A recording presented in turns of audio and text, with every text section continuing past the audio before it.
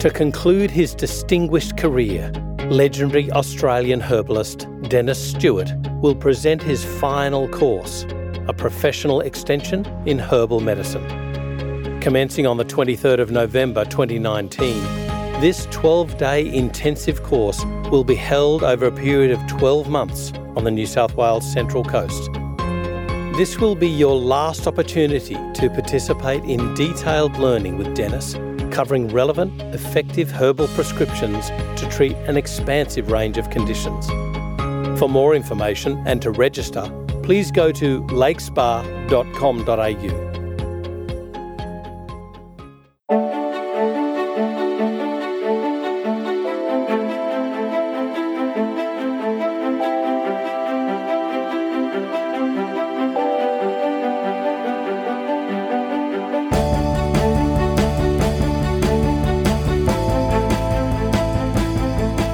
This is FX Medicine.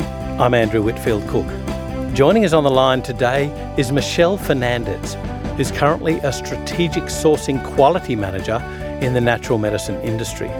She holds a Bachelor of Science in Chemistry and Biochemistry from the United States and holds a Master's in Human Nutrition with a concentration in Paediatric Nutrition, which she obtained here in Australia. Her current work involves increasing visibility in her company's supply chain to deeply understand where the ingredients are sourced from and more about the ethical practices of those suppliers. We're going to be delving into a very uncomfortable aspect of this today, and this is slavery. And I'd like to warmly welcome Michelle Fernandez to FX Medicine today. How are you, Michelle? I'm wonderful. Thanks, Andrew, for having me. Look, thank you for joining us on FX Medicine, because when I first heard you speak about this, I thought, no way, this doesn't exist in Australia. I was in tears by the end of your talk. So I think we need to start right back at the beginning. Where has this interest in the human cost of procurement of raw ingredients come from? Look, that's a great question. And there probably hasn't been one specific instance that triggered interest throughout the industry, but probably more of a series of events. Do you remember, it happened in Bangladesh back in 2013. Do you remember Rana Plaza? There was a collapse of a building. There was a large building that housed 5 clothing factories. It was called Rana Plaza, and it caught fire and collapsed. And if you were to YouTube this, you'd end up in tears again. It is such a sad story. 1,100 people lost their lives. 2,500 people were injured. And I think that really opened the world's eyes to the conditions that these people were working in. And it's not, these fires and collapses sadly happen all the time, but the scale of this one was just so large. So that really put it on it opened our eyes, and it showed that there's something more that we could be doing in this space. And it also brought up the whole cost of fashion. And we went through this thing, and we still actually have it now. And it's the concept of the $4 t-shirt, where you walk into a clothing store and you see this t-shirt and it's amazing. It's $4. What a bargain. But you can be sure that the company selling it to you is making a margin on that $4 t-shirt. Yeah. So the question is who's missing out? Who's losing out there? And that's the term that it's always been known as modern day slavery, but I think Rana Plaza probably put it on the front. It really turned the lens. We always think about, economies of scale, if you like, where components or raw materials are procured from another country because it's cheaper to do so. Well, it's cheaper to do so only if they have a cheaper standard of living, a lesser standard of living. Sure. And it's sort of almost accepted that we, procure raw materials from developing nations because it's cheaper to do so. But when you're mentioning the things like the $4 t-shirt, which is ridiculously cheap. It is. Then you have to really wonder about who's getting paid along the way. And this is the thing that really worried me. I think the clothing industry got hit first, but where the horror stories exposed by either, the media or some human rights groups.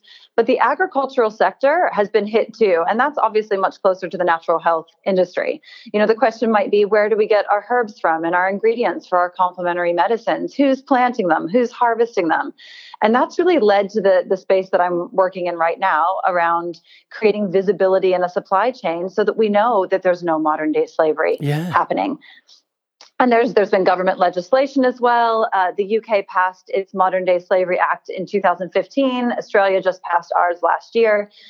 And this requires that companies of a certain size are going to be showing what they're doing in this space to create visibility. So these government-led programs are great because they give us a reason to start. But the real power, I believe, lies in the supply chain.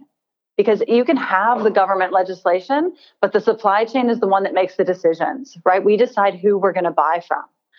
So I believe the responsibility lies with the companies. But it also goes further in there. You were speaking, something which really warmed my heart was that it wasn't just, you are at risk of being involved in child slavery or slavery, and therefore we won't buy from you, see you later, goodbye. Rather than that, it's more, you are at risk, we're going to help you overcome this. That's something that I thought it really warmed my heart about that. Tell us more about this. Absolutely. So the one thing that I would love to acknowledge is that the company that I work for has made a conscious decision that whenever we did start looking into our supply chain, if we did find something suspect and we investigated it and we had confirmed that it was in fact modern day slavery, we will not run away. That is what we chose. We will not run away because running away does nothing for the person who's trapped in modern day slavery. And, that supplier is producing a product at probably a very attractive and a low price because they're not paying their employees what they deserve. But if we run away, another less educated company who doesn't know as much about this in this space, they're going to come in and say, oh, this is a great price, I'm going to buy from them. And so even though you've done the work to identify it, you haven't done anything about it. And that's where we believe that actually working with your supplier, building a stronger relationship, showing them there's a better way and lifting their standard, that's our job. That's really our job. Do you want me to tell you a little bit about modern day slavery? Do you want me to define it? Yes, I would love to, because, the examples you've given so far are in other countries. And so it's very easy to people to turn a blind eye, but it's not so. Exactly. It is. I was so shocked. First of all, can I just tell you, I was so shocked when I first began working in this space, because the first time I heard the term modern day slavery, number one, I didn't understand it. And number two, I didn't even believe it. It just was such a foreign concept to me. But modern day slavery is actually on the rise. So since 2012, slave trafficking has increased 47%. Wow. I know. Wow. There's a group out of Australia called the Walk Free Foundation, and I'd really encourage you to check out their website. They've got really good information there. But every year they publish something called the Global Slavery Index. And in 2018, this index estimated that there are 40.3 million people around the world trapped in some form of modern day slavery. 40.3 million. And you have to understand that modern day slavery takes many different forms. So that number, that 40.3, that includes forced marriage. There's forced labor, bonded labor, child slavery, and it is rife in certain sectors. So the natural health industry is definitely no exception there. And I think bonded labor and forced labor are probably the most applicable to the natural health industry. Yeah.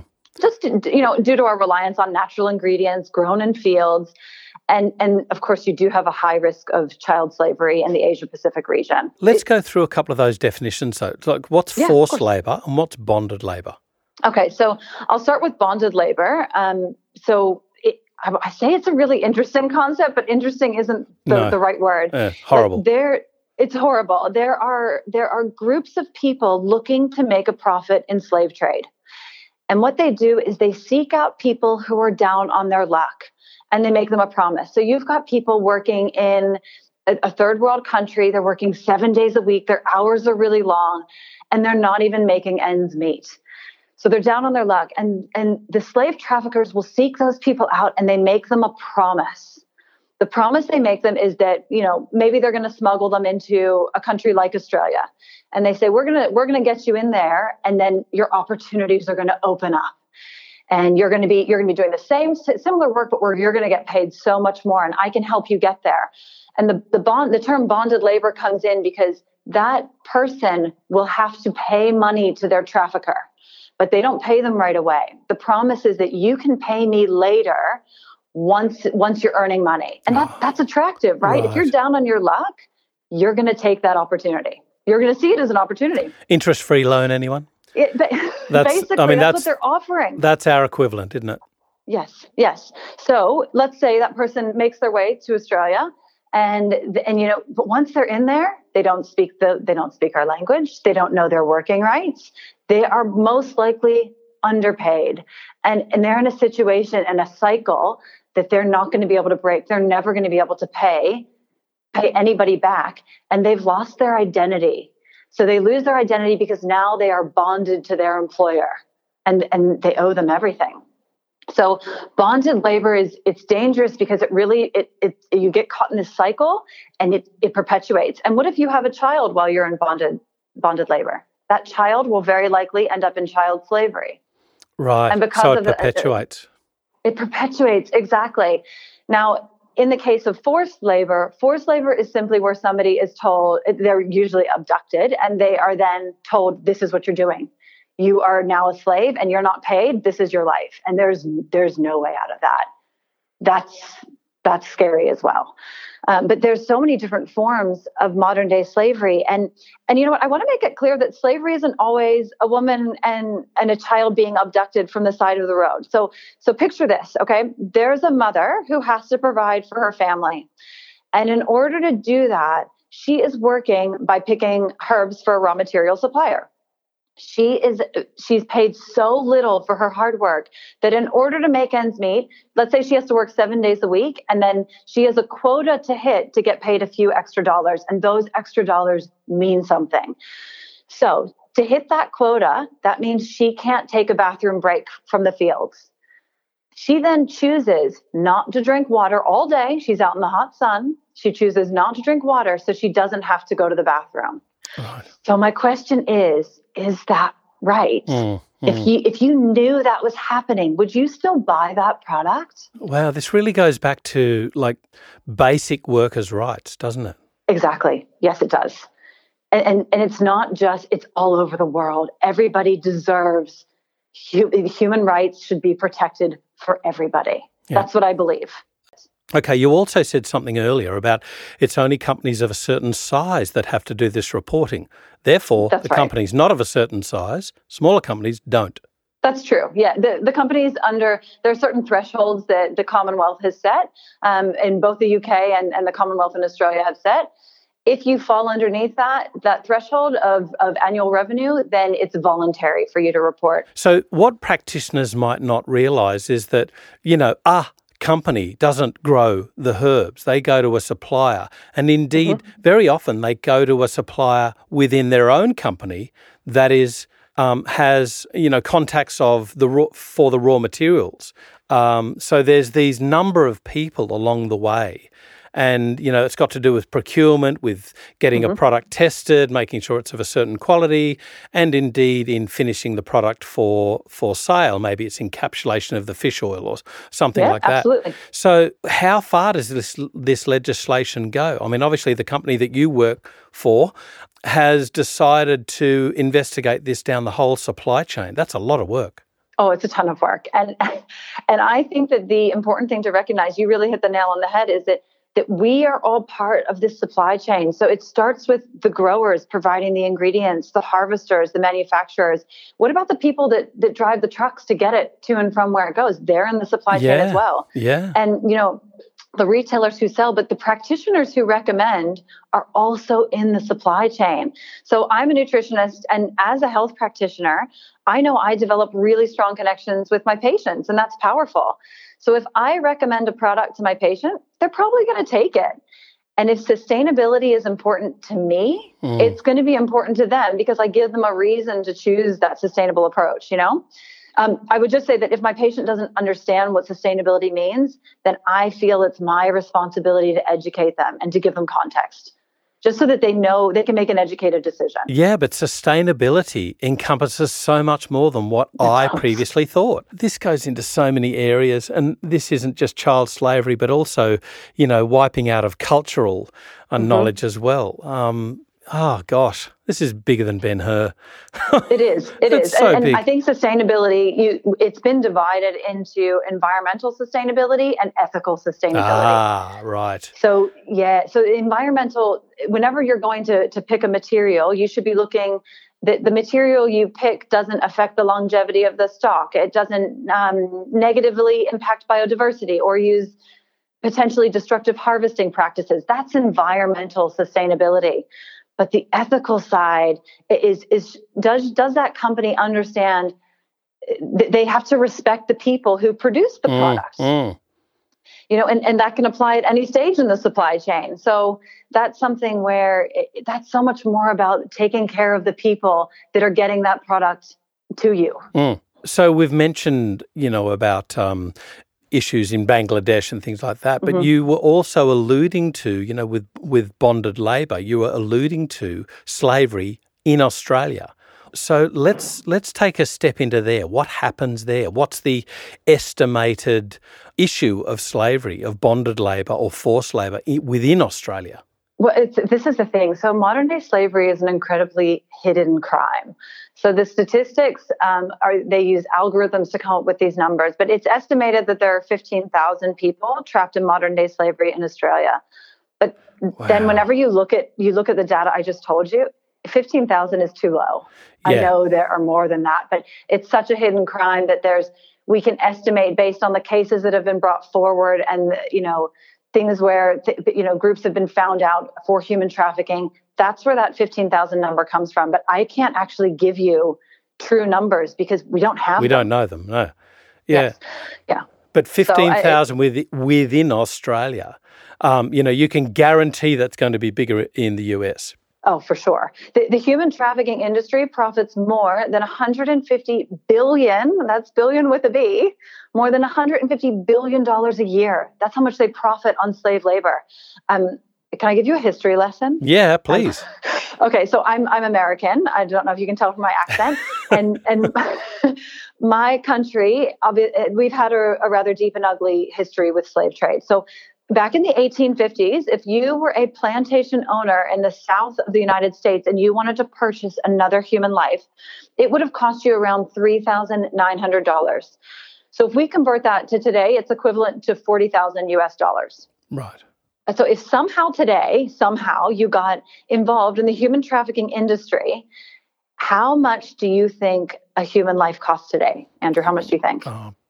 10,000, 15,000. It costs, I'm shaking just sitting here telling you this. It costs $90, 90. What? To purchase another human life. I want to say that's how available this is. And that's how many people there are out there who are down on their luck and vulnerable. So whenever I hear this number that there's 15,000 people in Australia, I don't believe it. There's more. I believe that there's more. This is $90 in Australia. That's around the world. It's $90 to purchase another human life. Whenever you have that person in captivity and they're in slavery, you have to pay for obviously their food and wherever you're going to house them. But it's $90 the transaction. That's what the slave trafficker asks for. Okay, so I I'm going to get really emotional if I don't go on another tack. So you were talking about the government has introduced legislation. So yes. What does this legislation involve? Is the choice to help other suppliers with their issues of slavery only a choice for your company, or is this mandated by the legislation? So the legislation is very, I want to say it's high level. It's very, and this is why I think the power lies with the supply chain for action. Right. The legislation says, and I'm speaking about Australia, the UK's has different thresholds, but for the Commonwealth, if your company brings in more than 100 million a year in revenue, you're required to publicly report that you're doing something to create visibility in your supply chain. But we're not really guided on what's required for us to do. So each company then needs to make a decision on how far they're going to take this. Doing something seems very political in nature, i.e. we're discussing, we're learning, exactly. we're not doing anything. Exactly. Right. So it starts for me, it starts with, first thing you have to do is you got to get your own house in order. So that's what the government's requiring, is it's requiring me and my company to get our own house in order. That's governance, that's systems, making sure that if we were to find something, what do we do? What kind of questions are we going to ask? And just getting that system and a consistent approach in place. But then the other side of that that's so important, and arguably more important, is building strong relationships. Yeah. So with our suppliers, you can't just, the fastest way to burn a bridge is to walk in and ask your supplier if they have slaves. Yep. Like, that's not going to get you anywhere. So it's more about asking them about their practices, getting to know what they do and having a good relationship with them. And also, whenever we ask these questions, we let them know that there's no wrong answer. We just want you to be open and honest and transparent with us. I don't expect any company to come back and say, we're absolutely perfect. In fact, if everybody's absolutely perfect, I'm going to question that. Right. So it's more, I want you to have a transparent path forward to addressing the issues. And from my experience, from whenever I started working on this in this space, companies have never even heard of ethical business practices before. The questions I'm asking about the UN Declaration of Human Rights, they've never even heard of it. So it's just educating them right now to say, this is important to us. I actually care how you treat your employees. Do you have a social responsibility program? Some companies call it a wellness program. Right. Things like that. And if they say no, what is that? I can educate them. How great is it that I'm in a position where they want to know more? Or maybe I'm asking them around, tell me how you bring on a new supplier. So we have suppliers, our suppliers have suppliers, and thus that's how the supply chain is created. Gotcha. And honestly, it's a massive spider web. So whenever I have a great relationship with my suppliers, but I need to somehow influence them to have good relationships with their suppliers. And that requires me to, sometimes I hold their hand and I help them. But it makes me feel good. It makes me feel like I'm making a difference. I remember you said something in your talk about you indeed holding their hand, and that was something that you promised yourself. Tell us a little bit about that promise. Where did that start? I think whenever you're working in a space like this, you feel good coming to work because you're making a difference. One of our suppliers, they're one of our we have a very strong relationship with them. And we started asking some of these questions. And through the questions that we ask and learning more about how they operate, we found that some of their workers were working longer hours than what we felt was safe or healthy. It was just, it made us, we just wanted them to review the hours because we felt that they weren't safe and they weren't healthy for their people. And that company, they reviewed it within a month. Within 30 days, they hired more people so that they weren't putting the strain. They didn't even realize it was happening. This is the thing. Good companies, they don't necessarily review the hours worked. That sounds crazy, doesn't it? Yes, it does. But if the workers they seem happy and things are going well, you don't always look at that, but sometimes overtime back to back to back, we feel that can be unhealthy. Right. That's not necessarily safe. So we just had a conversation with the supplier and they said, you know what? You're right. We agree with you. And we had open communication the whole time. They hired 23 more employees. It's a massive company. They hired 23 more employees to alleviate some of the overtime kept ramping up and they just weren't aware of it. It just kept happening. So this is something where when you have a really strong relationship, you can influence change. And that that's just, one of what I consider to be a success story, because we improved the working lives. Yeah. Like we made, they're safer. They're safer, those employees. I want to ask a devil's advocate question. Mm-hmm. And that is, okay, if that person was doing back-to-back overtime, they were doing it so that they could get more money. Mm-hmm. If the company hires more employees, what happens to that person's money, that person's income who was doing back-to-back overtime? Great question. We actually thought of that at the time, and we asked the company to undertake a living wage assessment. So a lot of countries talk about minimum wage, but what we're starting to see now is that minimum wage is sometimes less than a living wage. Yeah. So that's so we asked them to undertake a living wage assessment, and these employees they're paid well.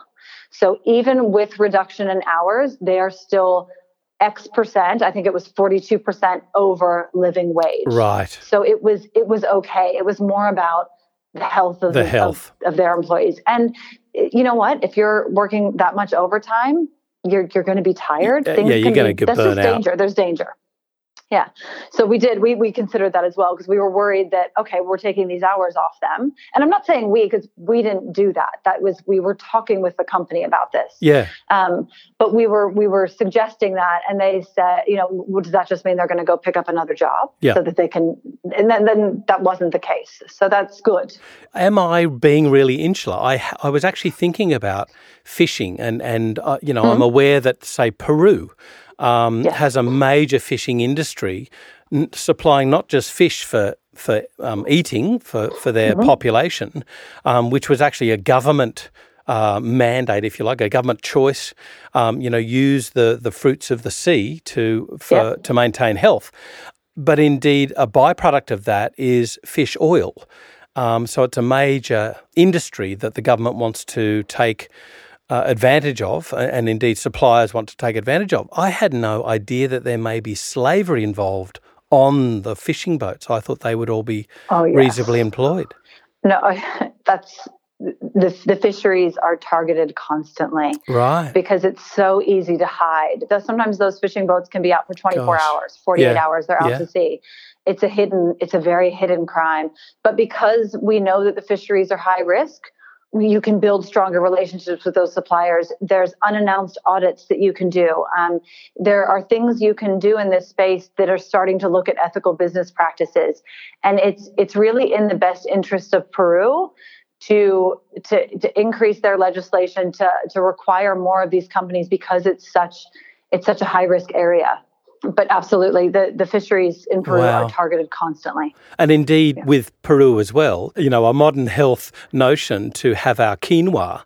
And indeed, much of the quinoa comes from Peru. So you not just have an environmental issue there because we're taking away their food, but indeed for profit margins, they might be involved in slavery as well. They could be. It's everywhere. There's actually a website called slaveryfootprint.org that you should check out. And it's just a survey.